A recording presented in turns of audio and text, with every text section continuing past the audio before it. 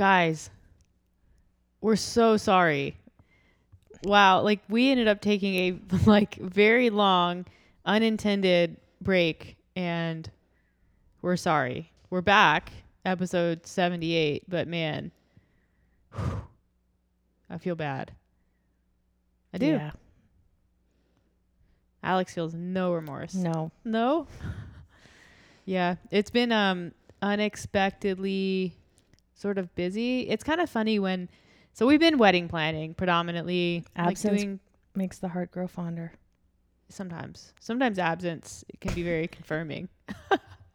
Hopefully that's not the case for people who listen to us, but Yeah. we have a wedding coming up, and I think it's kind of ironic that we are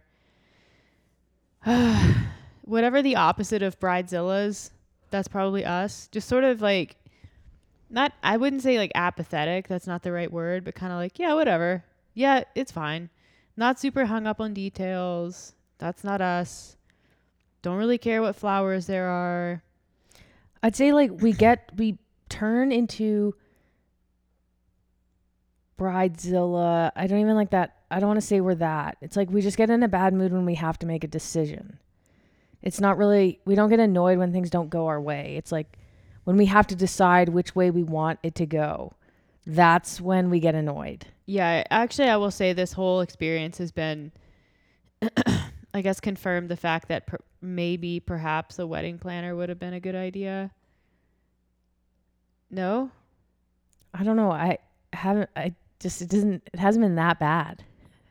There were some bad moments, and I guess it sort of coincided with like some busy work stuff, but it was like, if I have to make one more decision. It's a decision and it's getting a hold. It's a lot of moving parts.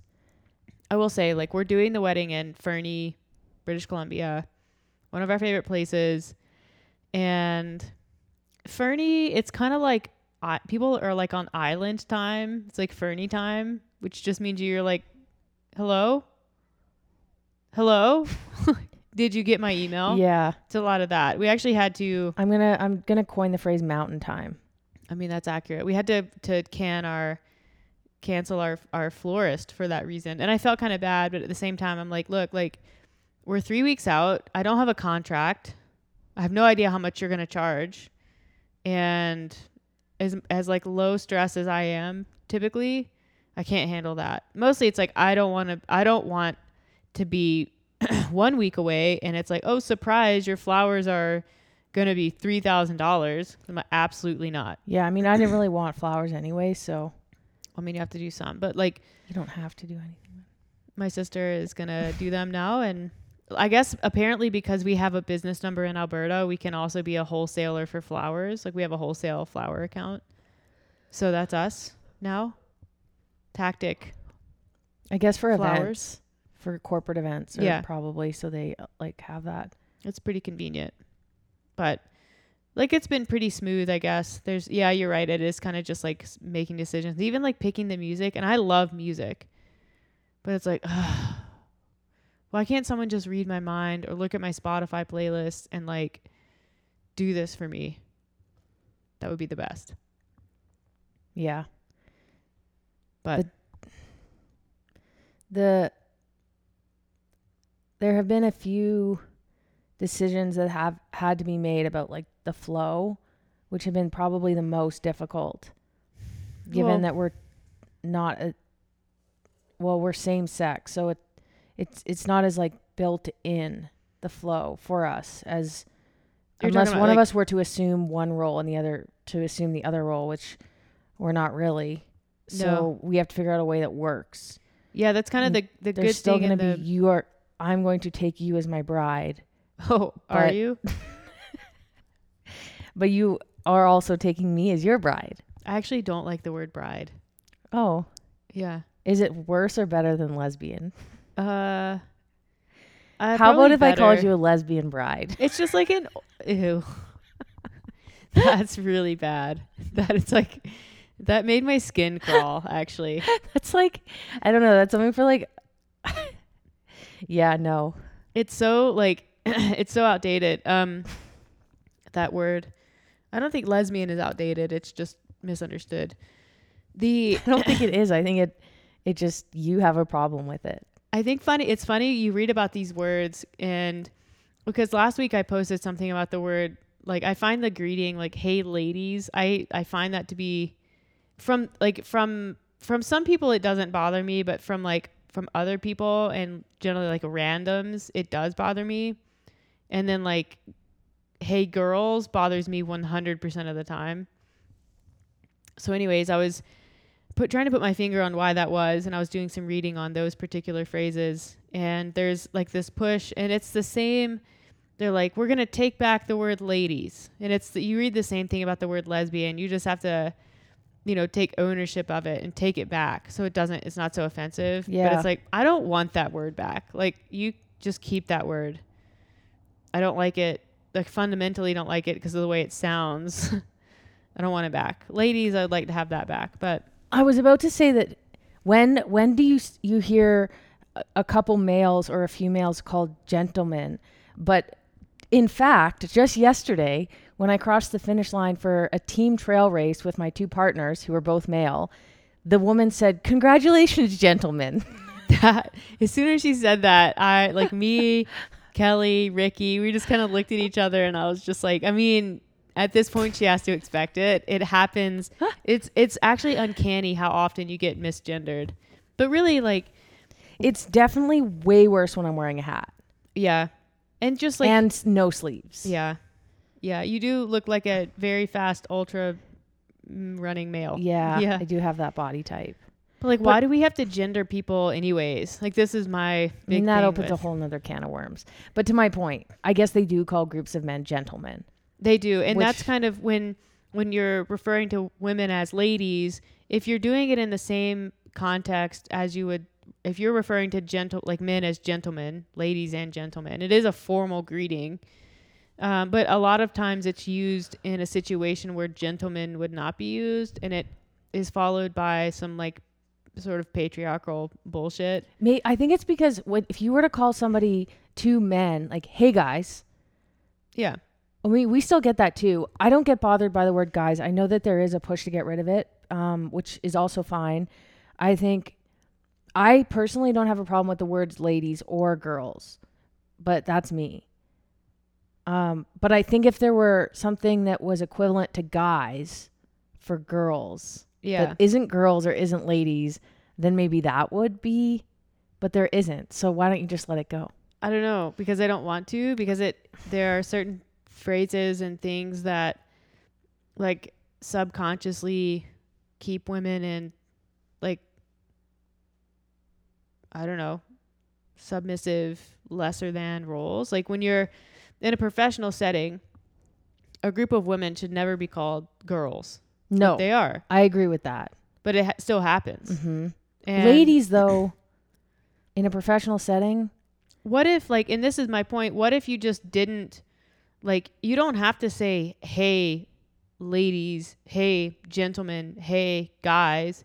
You can just say, hey, hello. Hi, everyone. Hi. Okay, so let's get back to it, though. What's wrong with bride? I just think it's sort of an old, like, bride comes with all this, like possessive baggage. Like, you're bride. It's like there's possessive to that word. Okay. And a lot of the traditions in weddings are based in transfer of property, ownership. Yeah. The father walking the bride down to give her away to the new man in her life. Like, no. That even we'll get to the first dance, but even the first dance is very much rooted in, you're dancing with your new husband, and it's such an honor to do so, that kind of thing. So a lot of the traditions, and this is absolutely nothing wrong if you include traditions. Like, it doesn't mean the same thing to different different people. Like, it might just be that you want your dad to walk you down the aisle. Totally fine. Even gay couples, totally fine. But, for me and for us, there are all these rules, and with gay weddings, I don't like the word rule. I like the word tradition. Tradition, yeah. But with gay weddings, which are like inherently non-traditional because they were illegal like until kind of recently in modern history, there aren't really those traditions. They don't serve the same purpose. And so it's like you kind of have this blank slate. Well, then it's like if you do want to fall into the traditional roles, how do you even do that? Well, I just think you have to, like, you as a couple, or Yeah, so it's like if you were the bride, then I would have to assume the groom role. I guess you would have to assume like different roles if in you were order to fit. Yeah, because And that's also fine. Some couples do that. Yeah. But for us, that just doesn't work because I would consider us, I don't want to say this the wrong way, but like equal. Yeah. Why is that? Like, why does somebody have to be given away to another person? Yeah. For us, I just don't see that. Yeah. I don't know. The whole wedding thing is kind of weird. It certainly has brought a lot up, generally. But I guess that's just kind of how weddings work, even if you would consider yourself like fairly low drama people. For sure. They just bring up things. But yeah, so working through that, we're not going to process down the aisle in a traditional way. We're going to process down the aisle on our hands. Right. With our skirts. Just super CrossFit style. Oh gosh, please don't. I'm going to runway walk it. Are you? Yeah. I like that. Ivy's not involved. I've had a few people ask that question.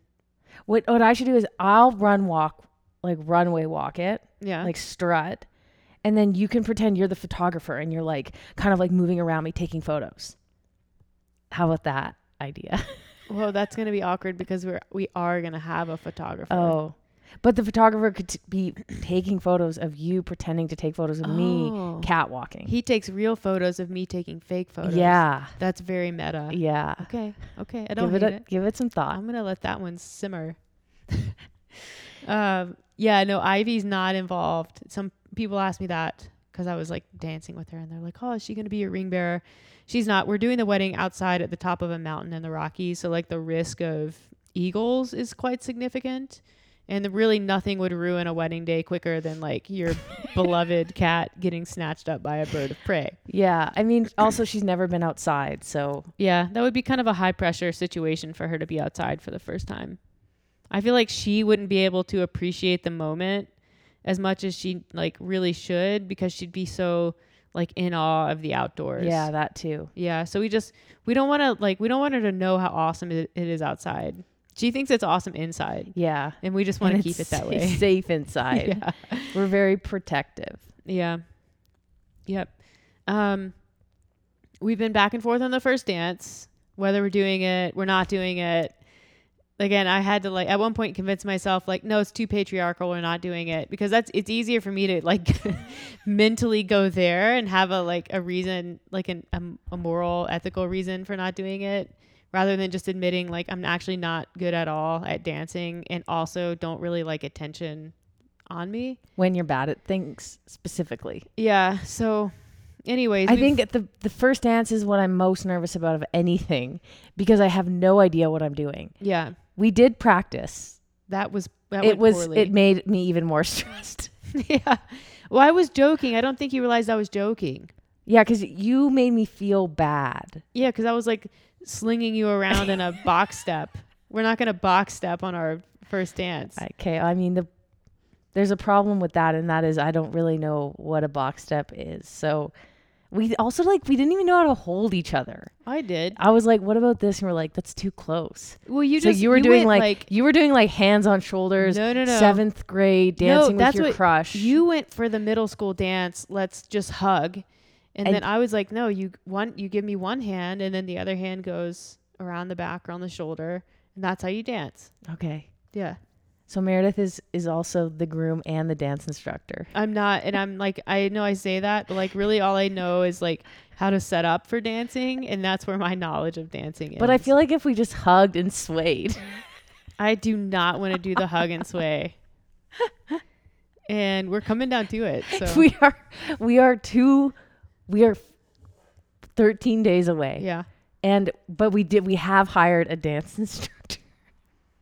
And it's one of my friend's daughters. Right. Yeah, she's I 13. think she's 14. Oh, okay, that makes a difference. Yeah, the 13 to But 14. she is a good dancer. Okay. And I think she's going to do research on how to teach us how to dance for what we need. That's good. That's good. When are we seeing her? I don't know. Next week. Okay. Just fit it in with everything else. Yeah.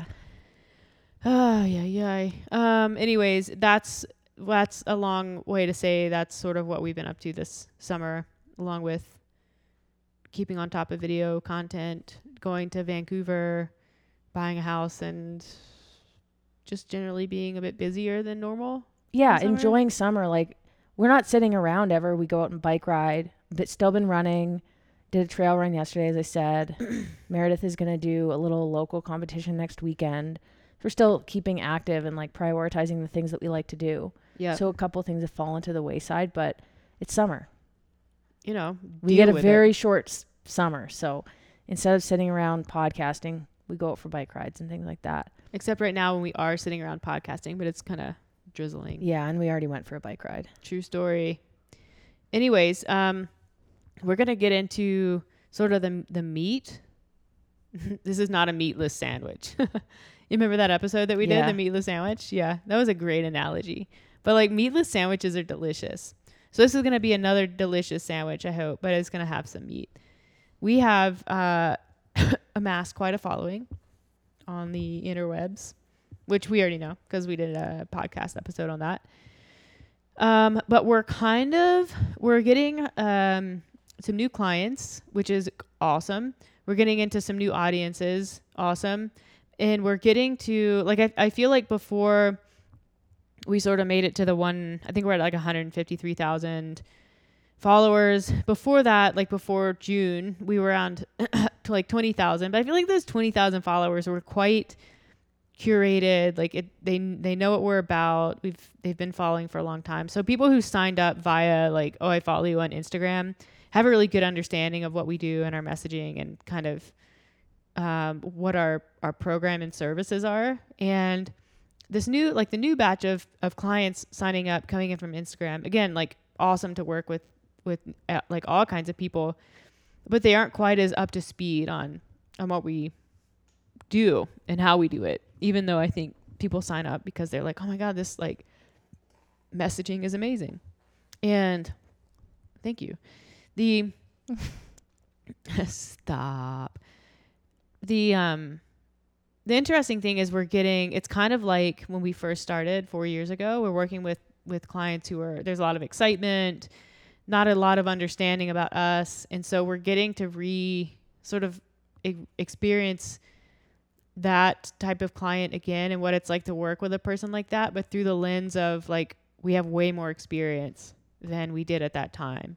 And it's been pretty interesting, pretty cool. Cause I think we're having an impact just already with the messaging on the Instagram. And then once we can get those people to sign up for coaching and you're actually working with them one-on-one and there's like daily, weekly contact,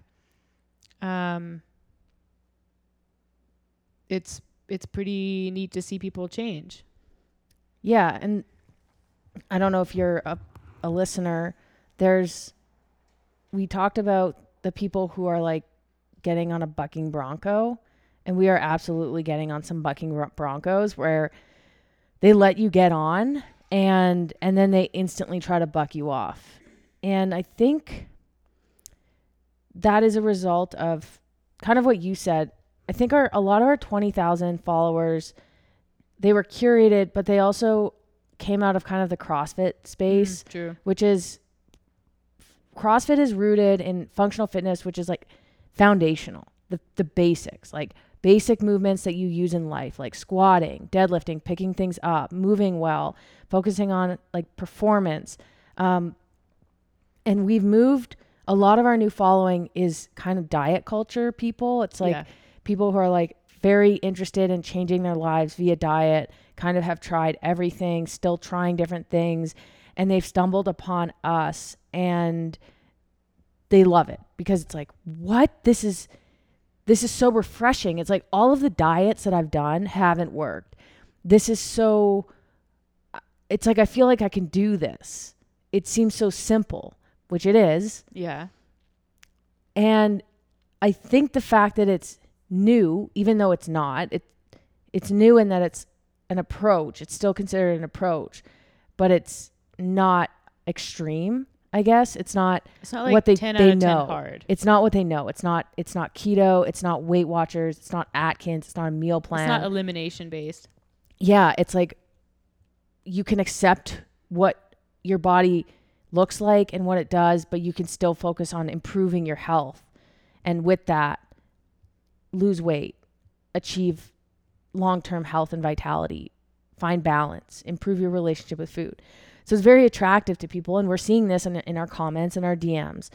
And people who sign up, they're like, this is kind of renewed my motivation to try something. I feel positive about actually making a change. And that to me is one of the best things that you could hear as a coach. Is like, I'm a highly motivated individual coming on who's tried everything and is almost done, is going to try this last ditch effort. And what is very interesting is, as much as they understand that this is new and they've tried the old and it hasn't worked, after a couple weeks, they start questioning what we're doing because it's not what they know. Because they're like, this isn't hard enough. This isn't, should I be eating this? And I say, yeah, you can have that. You can have wine. You can have ice cream, like in moderation. Let's figure this out. And it's like, well, how can I do this? Or I'm failing. I had a burger last night. Or I only lost 1 pound this week. Like, what the F? Like, I tried so hard, I almost only lost 1 pound. And I'm like, 1 pound is really effing good. And it's really hard to, in the moment, get those people to remember, like, hey, you've already tried all that other stuff. Yeah. You've lost 5 pounds in a week doing whatever diet and you gained it back.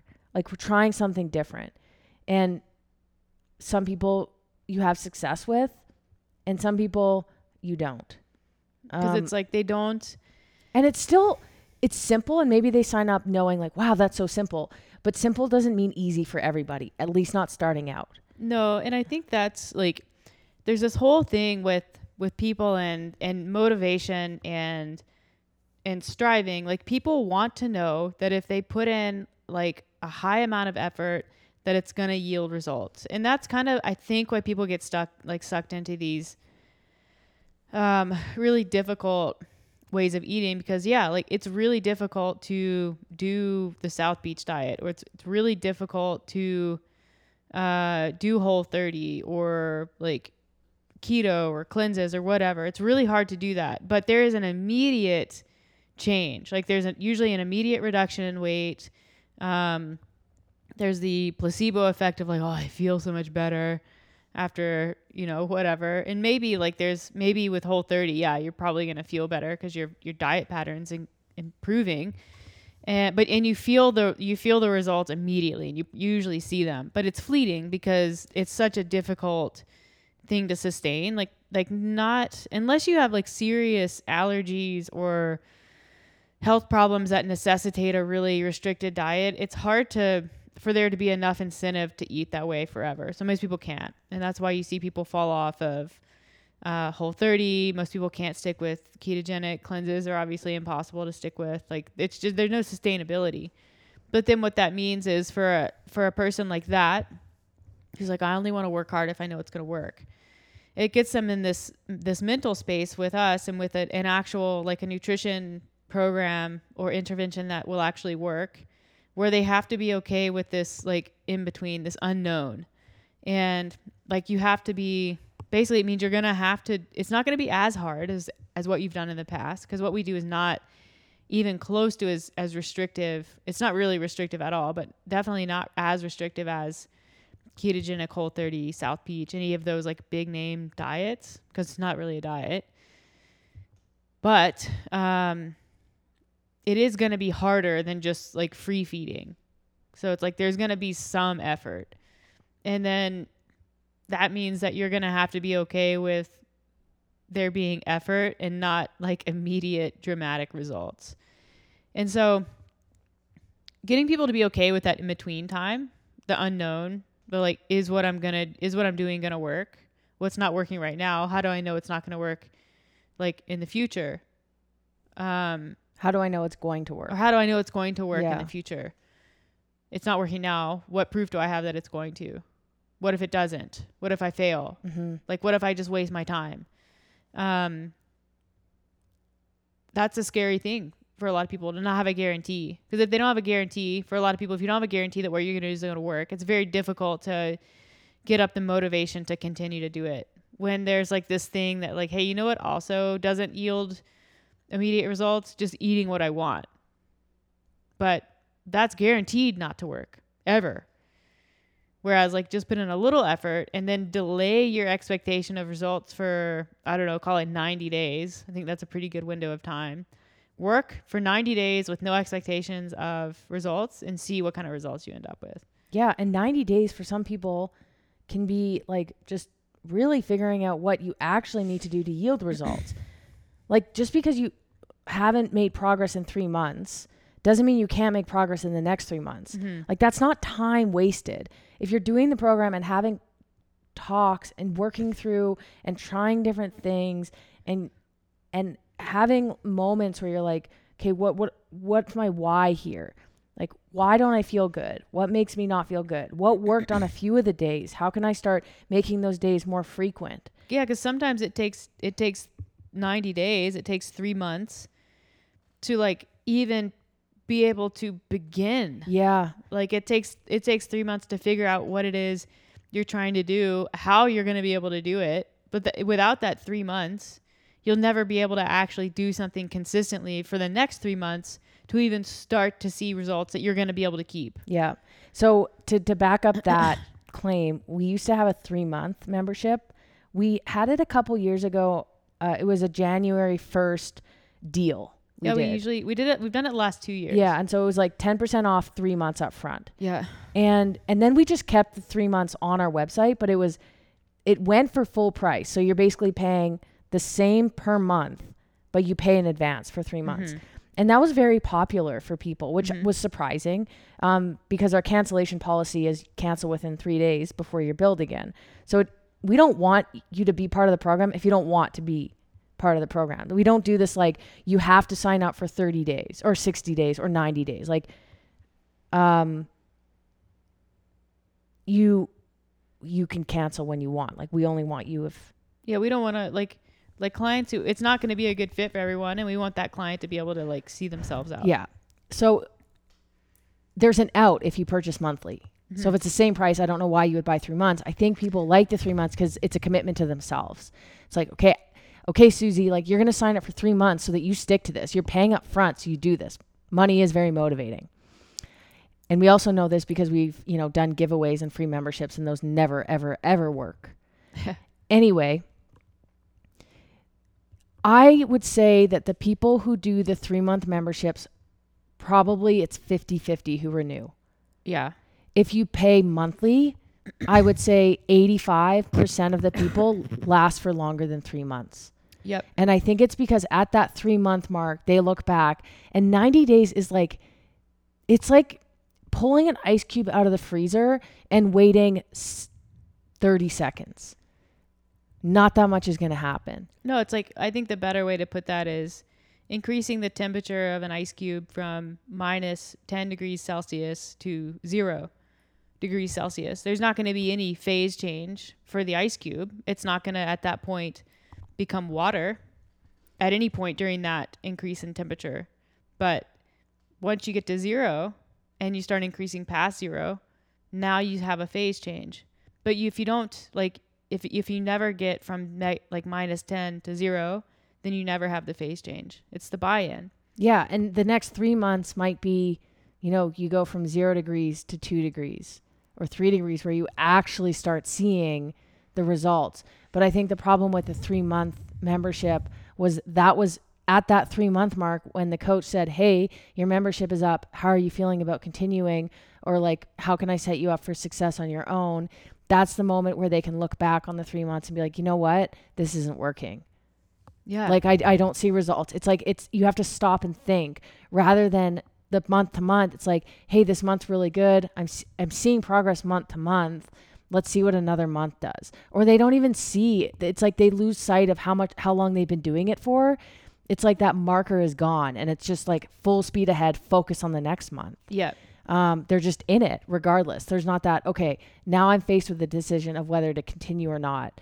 And really, there shouldn't be a decision. It's like, I'm going to continue with this coach or I'm going to continue on my own. Yeah. And we hope that most people feel comfortable enough to actually continue on their own. But I think, unfortunately, for some people, it's like 3 months maybe isn't quite enough to start seeing the physical results. So it's like, all right, I'm going to maybe go back and try keto. Yeah. Or it just, I think like you said, it creates too much of a end goal. Like it's, it's a rather than monthly and committed indefinitely, it's like, oh, I'm doing a 3-month program, you know, and so it creates this arbitrary end goal, which for some people who are very self-motivated, who come in and they kind of just get it, which that definitely happens. Yeah, for sure. You can see a lot of results in 3 months. That happens all the time. But for someone who's like new or having to like, you know, they're trying to break out of kind of old diet patterns, diet culture bullshit, that first 3 months is going to be a lot of unlearning. And during that period of time, you know, while there can be some progress, small progress, most of the time it's not like, I wouldn't call it like dramatic progress, but like if you can get people to buy into that, the mindset change in that 3 months can actually be quite amazing. And then, you know, hopefully, and again, this happens all the time. People get really excited I can't believe I'm feeling this much better mentally, like around food. It's like the shackles come off, and like mentally there's a lot of freedom. There can be a lot of freedom around food and in food situations and social eating situations that maybe the person has never experienced before. And even though you're kind of working through some of the speed bumps still, they're not like, obviously, you know, fat isn't melting off of their body, but I think mentally you can start to feel a lot lighter and more nimble in situations.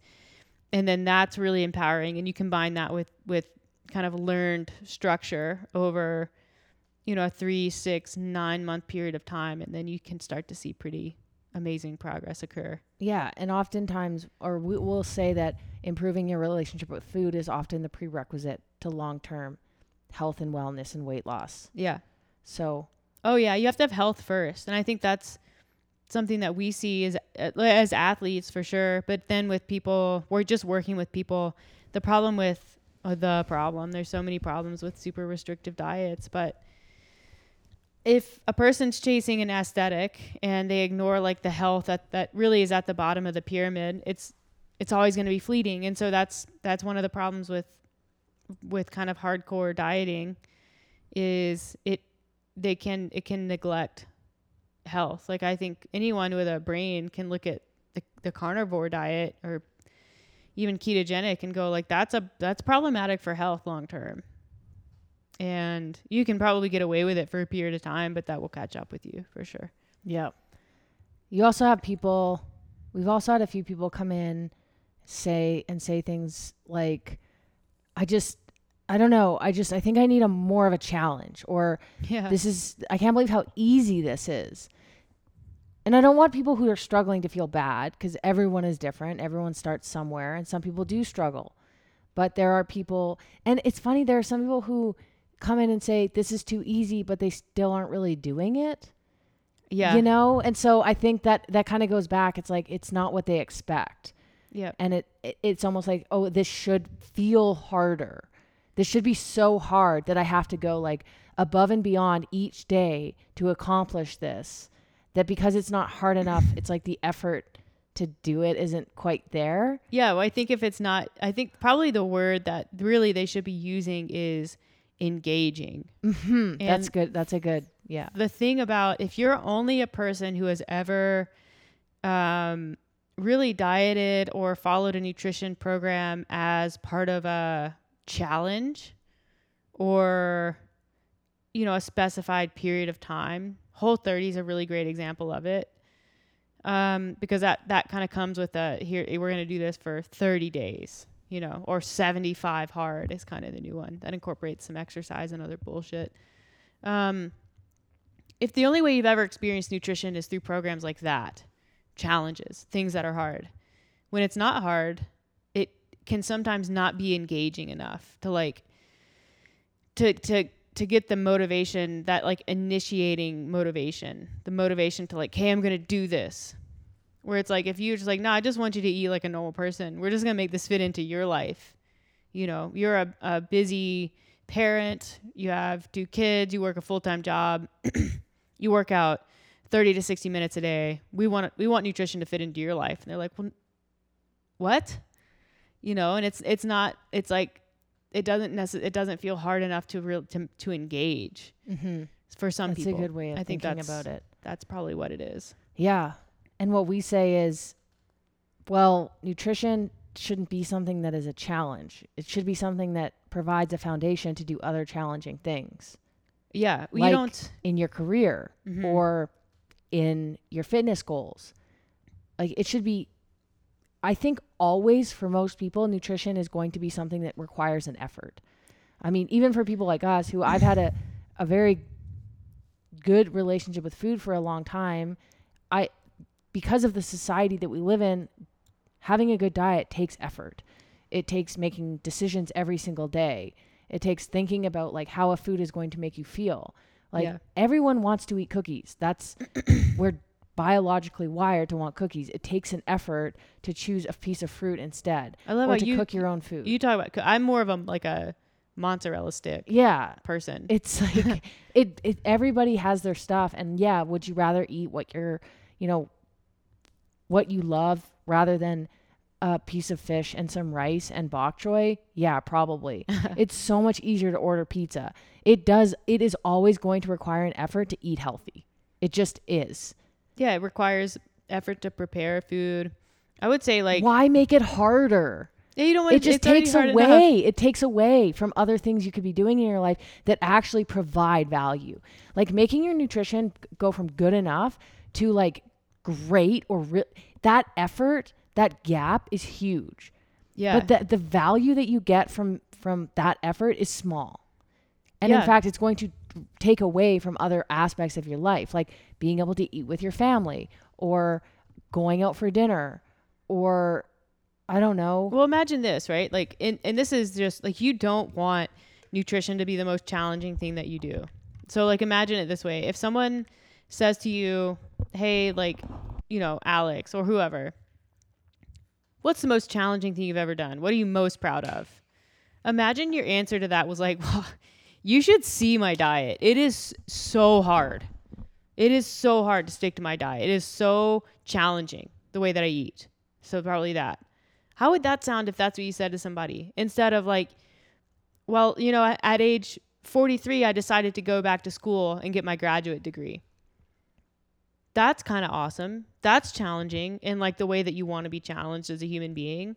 And the reality is, for a lot of people, let's say like, you know, going back to school as a graduate degree, training for an athletic event, marathon, Ironman, CrossFit competition, whatever your jam is, that's a great way to challenge yourself. Those things require some level of structure in your life.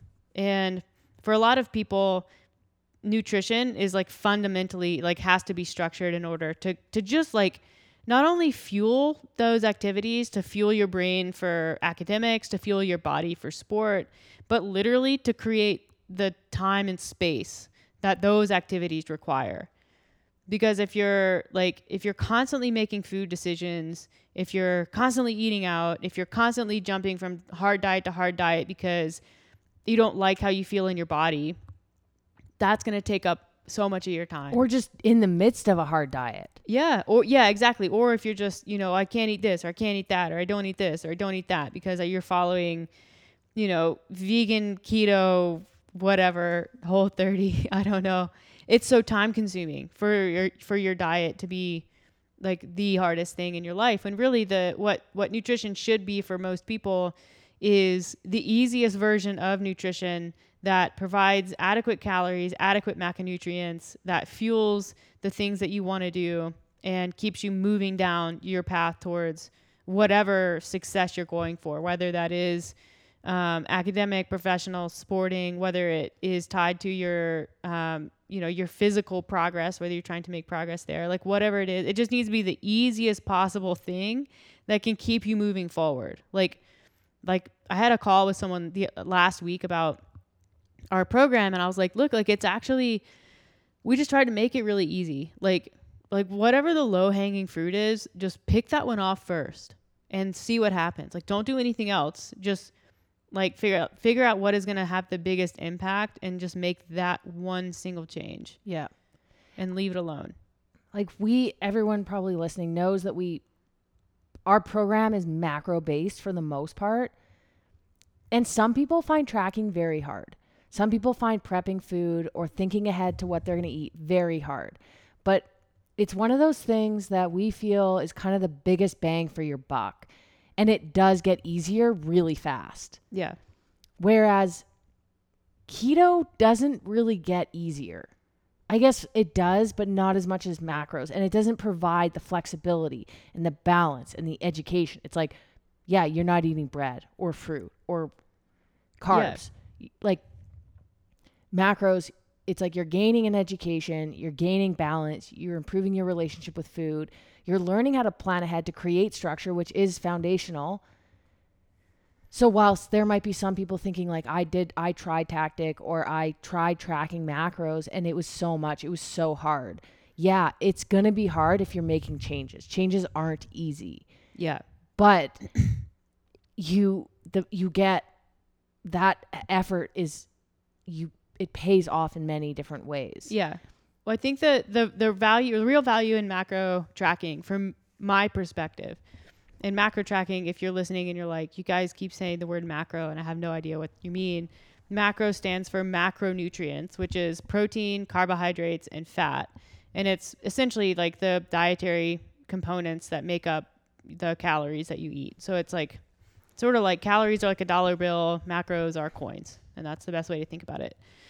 You can end up with $1 and you just understand like when you're using coins, you know where they're coming from. So, the real value, and I've been thinking about this with some folks, and I explain it all the time this way. It's not targeting specific numbers, although most people we work with do have specific numbers that they strive towards. It's not getting to the end of the day and logging your food and being like, oh, I hit my numbers. Like that's not it. And if you're logging your food at the end of the day, anyways, like I'm sorry, you're not logging accurately, so it doesn't really matter. The value in macro tracking is sitting down the morning of or the day before and asking yourself this question: what am I going to eat today? And then plugging that in. And whether you're bang on your macros or you plug it in and you're like, I'm off on protein or I'm off on carbs by a little bit and then leaving it, that's fine. Like the value is that it builds this habit of literally just thinking about what you're going to eat for the day. And doing that first thing in the morning, I think, like it's the difference between logging your macros first thing in the morning and logging your macros at night. Like think about if you have two people and one does morning logging and one does evening logging, who's going to have the best success? Probably the morning logging. Why is that? Because what does success look like then? Okay, well, just moving towards their goals. Yeah. I don't even care about macro targets. That's not what I'm talking about. I'm talking about success in like a broader picture. Mm-hmm. Just like moving, like making the progress that people want to make. And the reason is like you're asking the wrong question if you're tracking at night. You're asking the question, what did I eat? That's not the right question. The question is, what am I going to eat? And that's tracking in the morning. And then also like to get a little more like elevated with the concept, tracking macros in the morning and planning your food works as a kind of a visualization exercise because it puts you in, it's like you pick up yourself in the morning, you pick up morning Alex and you put her at breakfast and then you put her at lunch and then you put her at dinner and you're placing yourself in these scenarios. And if you're good at it, you put yourself at lunch and you go, you know what? I know I have a work lunch today. I know I'm eating out with my colleagues. What am I going to order at this restaurant? So you're putting yourself in that scenario. You're front loading the decision. And then when you actually are in that scenario, you're like, you sit down, you're like, I already know what I'm going to order because I already did this exercise. I don't even have to look at the menu. So you remove the decision making. you kind of like you groom the decision by making it earlier in the day, versus when you're in the moment, you're more susceptible to making decisions based on hunger or based on what your friends are ordering or just based on emotions or whatever it is. It's all about what question you ask. And that's the real value of macro tracking. It's not being on target. It's not having perfect macros. I see tons of people with perfect macros not making progress. Why is that? Because I look at their logs the night before and they're empty. Yeah. And here's the thing is I look at most of my people's logs the night before. Yeah. And most of my people now don't log at night because I'll be like, well, I checked your logs last night and they were empty. And they're like, oh, I logged first thing this morning. I'm like, oh, you did? Why did you do that? No. And I'll usually say, yeah, hey, so, how would you feel about logging at the beginning of the day? How would, and we tread lightly, but, it certainly is not productive to log at the end of the day. I think if you get to a point where you've been tracking for 1 year or 2 years, or for some people 5 years, and you're logging at the end of the day because you're eating the same thing every day and you hit your macros, that's probably a pretty good sign that you don't have to track anymore. Exactly. If you're logging at the end of the day at the beginning of the program, then you need to probably change when you track. I'm going to add to your logging at the beginning of the day with the targets. Like, the targets are a guideline. So if we don't give you any targets, yeah, you can log ahead and start thinking. Most people know what healthy is, or better decisions that align with their goals. If you want to lose weight, probably don't stop at McDonald's on the way home from dinner because you know that that's high in calories and a low quality food. Maybe plan ahead and be like, hey, we're going to have rice and fish and salad tonight for dinner. And I have groceries from yesterday because I was thinking far enough ahead. And so people know, I think macros provide a guideline and an education, because I can say, hey, I'm going to want you to hit around 120 calories or 120 grams of protein every day. And then they log their food and they're like, holy moly, I am eating 50 grams of protein each day. Yeah. I need to, fix that. And then, we talk about what protein sources are. And then we start saying, okay, well, how about breakfast? What do you think a higher protein source would work for you? What kind of higher protein source would work for you? And so that's the value of coaching, but you can also do that on your own. And you can see, and you can Google high protein breakfasts, or what are protein sources. Yeah. What are good examples of protein sources on Google, and start there. And again, it's thinking ahead. What can I eat tomorrow to get me closer to my goals? Yeah. Whether that's a very acute macro goal, protein goal, carb goal, calorie goal, whatever it may be, or my goal generally to build muscle, to be healthy, to be resilient, to eat healthier, whatever that may be. Yeah. So, yeah, I mean, I don't want to get into meal plans, but I'll just say one thing, like, macros are a great way to kind of build your own meal plan that works for your life. Yeah. You don't like broccoli? Great. Don't eat it.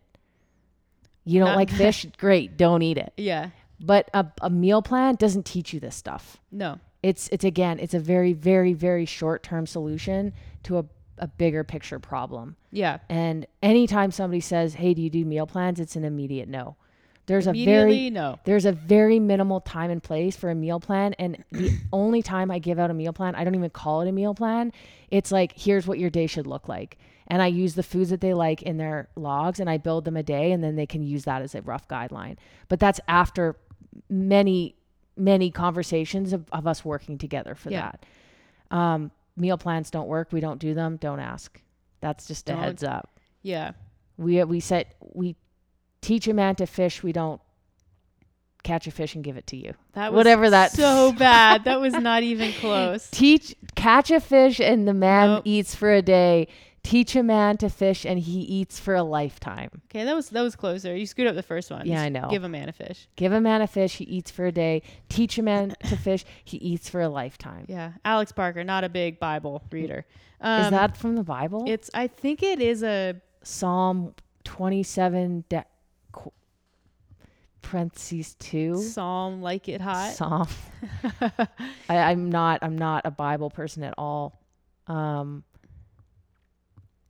Oh, you know what? Let's see here.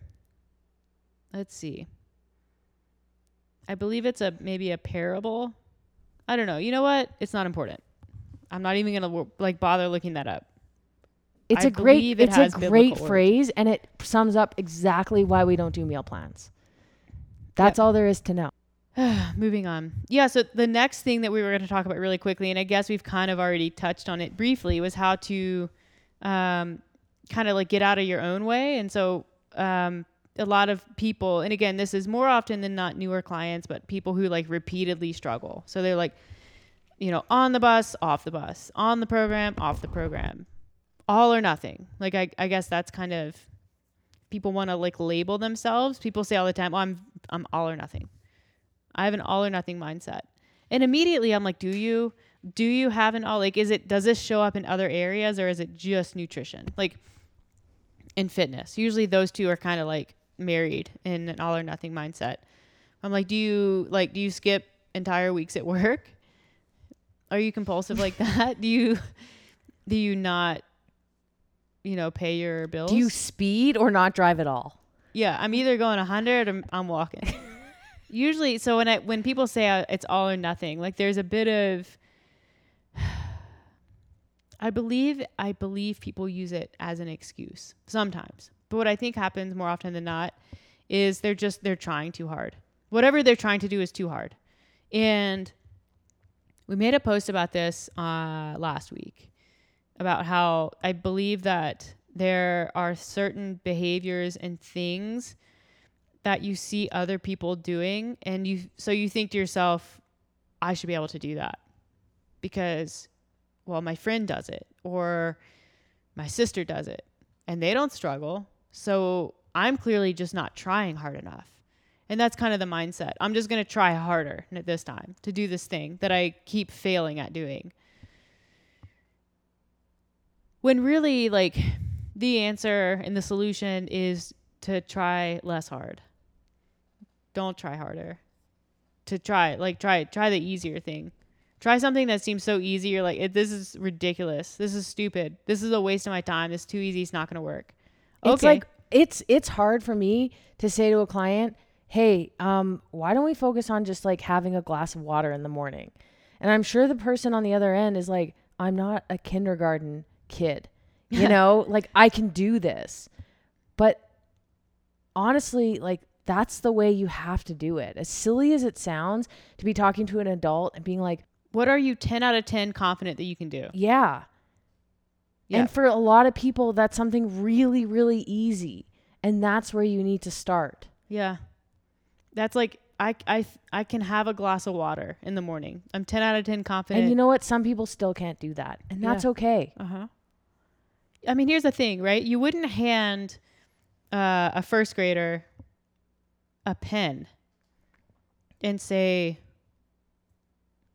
in perfect handwriting, I want you to write a sentence. You wouldn't. Yeah. You wouldn't. You wouldn't even hand him a crayon and say, look, you got the whole sidewalk, buddy. You make some letters and you make sure I can read them and understand them. Why? Like, because they haven't learned. Like, there's a tracing paper stage. There's a stage where here's how we learn letters. Here's a blank piece of paper. Here's some tracing paper. Trace the letters. That's how you learn how to write.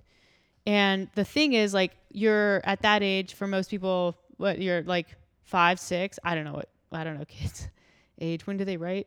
I don't know. Let's call it 5 or 6. You start 4. writing. 4? Yeah, whatever. I don't know. No, No, it's got to be like 3.5. 3.5. All right. Whatever. Some between age 3 and 10, you learn to write. I think parents refer to that as 36 months. How old's your kid? My kid is 72 months. Okay. My kid When do you stop calling your kids by their age in months? 384 months. That's a legitimate question. I don't know. I feel like it happens for like... Is it when you turn 3? 30 months. That's when you... Is it 3? I don't know. I don't know if there's... It depends on the parent, maybe. I'm 408 months. Are you? I am. Nice. Yeah. So, yay me. I'm going to lay on the floor and take a picture. Yeah. Okay. So 3 or 4. Yeah. You're tracing. You're tracing letters. And that's how kids learn. And kids learn the same, rudimentary math skills, language skills, reading. It's all very, very, very, very basic. But the thing about like eating There are people who make it all like well into adulthood and have never been taught how to eat. It's no one's fault.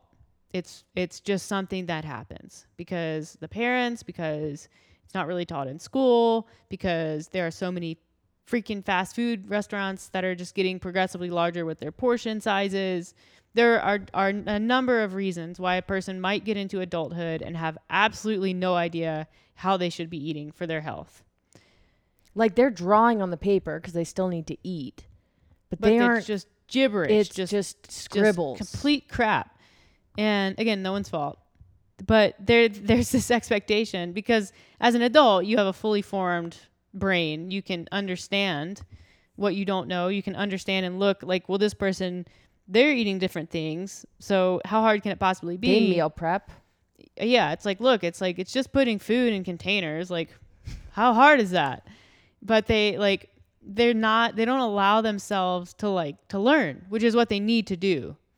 Because just because someone over here is making perfectly prepped meals and not struggling at all doesn't mean that you, who never learned how to eat in a balanced way, can do that, because it's going to be too hard. And maybe you can manage to kind of mimic that behavior for a period of time, but it's going to be 10 out of 10 hard. And you cannot sustain that level of difficulty. You can't. When we're talking about behavioral RPE, which is just RPE is rate of perceived exertion. It's a phrase used in exercise all the time. When you're an athlete and you're operating, you're up at that 9, 10, super high effort. You can't, that's not sustainable. That's not. You're above critical power. There's a finite period of time where you can sustain that activity. And then you're going to have to at least come down to 6, probably more 2, 3. You got to completely rest to be able to do that again. And that's well known. But from a behavioral standpoint, people think, you know what, I'm just going to try really hard and then somehow sustain it. They're 11. Yeah. They're just going to they're going to go 10 out of 10 and it's just going to get easier they're just going to defy the laws of behavior. When you just got to figure out what's 5 to 6. And that might, again, it might seem just crazy simple, but you have to start there. You have to start there. And then when 5 to 6, you're this is easy. And it becomes 2 to 4. Now you're hey, what's 5 to 6 now? And you kind of climb up the ladder a little bit and then you stay there. And again, it might seem this is not going to be effective. This is way too easy, but you stay there. And then that second rung on the ladder, that becomes a 2 to 4. So you climb up to the next rung. And all you're doing is working your way up, and you're building confidence that you can complete even basic tasks and stick to them because they're within the window, they're within the range of essentially indefinitely sustainable. 5 to 6 is really a little bit lower, but 5 to 6 is pretty sustainable. And you're building competence, you're building repetition, you're building confidence. Well, the phrase, this is too simple. Is this even working? Or how is this even going to work? But there's no other option. Yeah. There's no other avenue. If it's too hard, you're not going to do it. If it's too easy and it's not going to work, what else is there? You have to start it easy. You have to start at the bottom rung to get to the top. If you keep jumping for the top rung, you're going to keep failing.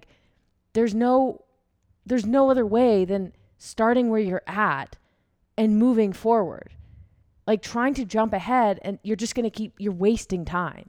Because you're going to keep falling back to the bottom. Even if it's not working, even if it's not physical progress, you are learning. It's tracing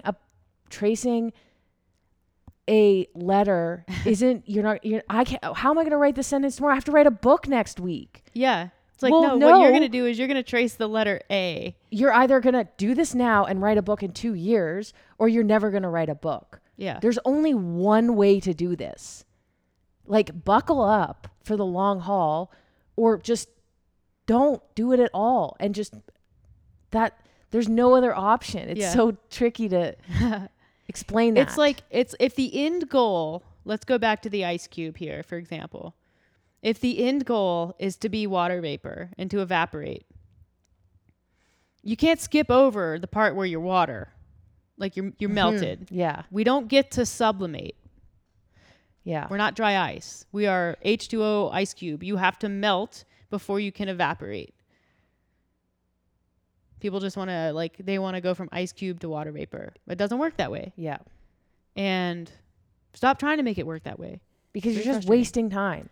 It's time wasted. Yeah. Every time you try to skip ahead and just say, I'm going to keep trying and trying and trying and not even realizing the failure. And I don't like the word failure, but it is a good word. It's not a failure like you're never going to have success. It's like it's like, okay, this didn't work. Let's learn from it. And that's the whole point of, that's what failure is good. Yeah. That's what makes failing valuable. It's because you fail, you do this really hard thing and you fail. And really what your brain should do at that point is go, I just failed at this really hard thing. I'm going to try something not so hard next time. This thing that in my mind should be easy. I don't care. It's subjective. It's all subjective. If it's hard for you, if it's easy for you, if you didn't do it, you need something that is easier. Yeah, exactly. There's no other way around it. No, trying harder, not the answer. Trying easier, usually the answer. Yeah. I'm just going to try harder. I hate when people say that. I'm like, don't try harder. You can't.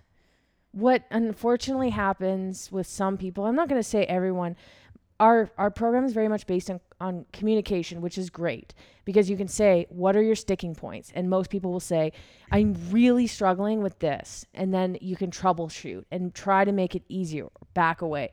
What ends up happening with certain people, which is kind of leading us down the path of this podcast, is you get I can't do this. It's not going to work for me. Please cancel my membership. They don't even try to tell you what they're struggling with, or they're not texting you back. Yeah. There's probably like an embarrassment. There's probably a feeling of, okay, this happened to me before. It's happening again. I should quit before I get too far in, which is really unfortunate. Yeah. And we try to avoid that as much as humanly possible, but it's really hard to kind of break down a wall of somebody who just is like, I can't do this. I'm done. When you can do it. You just can't do what you think you should be able to do right away. Yeah. Yeah. And like, you probably experience this in life all the time, or at least like I have, and I've gotten really good at kind of seeing it, but like mountain biking for me is a really good example of this. Like a couple weeks ago, you and I went on a ride, and it ended with this like very steep kind of, I don't know what you call that, a chute drop at the end. And you had to take a really like very narrow line on like off to the side. It was really only one line to take. Very sketchy, very high consequence if you don't make it. Last year, absolutely not. I would have taken the ride around. I probably would have walked down the ride around. Like I wouldn't even thought about it. Nope, not going to happen. I probably would have said, take the ride around. Yeah. Because I knew I wasn't good for it. And I wouldn't walk up to that like drop, like double black kind of line and be like, well, I can't do it. I'm going to quit. All I did was like, you know what? Not today. I'm going to do the ride around, and then I'm going to keep working. I'm going to keep riding. I'm going to keep doing things that are within my abilities. I'm going to selectively push outside of my comfort zone. I'm not going to be reckless, but I'm going to selectively do things that are like more difficult to build some confidence, build confidence with drops, build confidence with features, build confidence on my bike with different positions. And then a couple weeks ago, we go do that drop, and I rode up to it and I stopped because I was like, I looked at it and I was like, that's pretty high consequence. That's pretty steep. And I think you said you can do that. And in my mind, I had already kind of like, I can do that. And I like figured out the line. So I walk back up the trail and I get on my bike. And at this point, my heart rate was like high, but I was like, you know what? You can do this. So I got my feet on the pedals, got in position, took off, and did it. And I thought to and we talked about it, but I was like, that a year ago, I wouldn't have even thought about doing that. And look at what repetition and practice and being methodical with the way that you practice. And patient. But not just being patient and waiting, right? Mm-hmm. Because patience is not waiting around. Patience is what you do while things are taking longer than you wish they were. And I wish I could just double black everything. I wish I was that rider, but I'm not. But I'm also not going to sit on my hands and pout about not being a double black rider. I'm just going to try to go out every day and like get a little bit better. And look what happens when you do. And you don't have any expectations of like, I'm just going to go hammer these double black lines. But one comes up and it's like, yeah, I think I got that. And I do. Yeah, it's the same for me with jumps. Like, do I want to be a person who can hit every single jump on a trail? Absolutely. That is my goal. I often think when I'm riding down, I wish I was better because this would be more fun because I would be able to hit these jumps in it or hit them in a non-sketchy way. But instead of just like pouting and like selling my mountain bike or just being annoyed by it and keep trying to hit jumps when it's sketchy, we went to a jumps session, like paid for a coach to teach me how to do it. And then obviously you're not going to learn in 3 hours. So then now every time I'm on a jump track or any sort of track where I'm thinking about the skills and the tools that coach provided to me. And every time I go off a jump, it's like, okay, that one felt really good. What did I do different? How did I have success there? Okay, that was a really sketchy jump. What did I just revert back to? And that's kind of like a really good metaphor for nutrition. Yeah. It's like in a different way. It's thinking back, why didn't that go well? Why did that go well? Yeah. It's recognizing like, what did I do well there so that I can repeat it so that in my brain, and that's part of what learning is. Yeah. Yeah. It's being able to self-assess. Yeah. That's super important. Yeah. But anyways, I think that's a good place to wrap up for today. And thanks for dealing with us while we went on a little unplanned podcast sabbatical. We are getting married in less than 2 weeks. So maybe we'll do another one before then, but no promises. But yeah, thanks for listening as always. We hope you enjoyed this one. Please share it with your friends, like it, subscribe to us. And we'll talk to you again when we're back on. Okay, goodbye.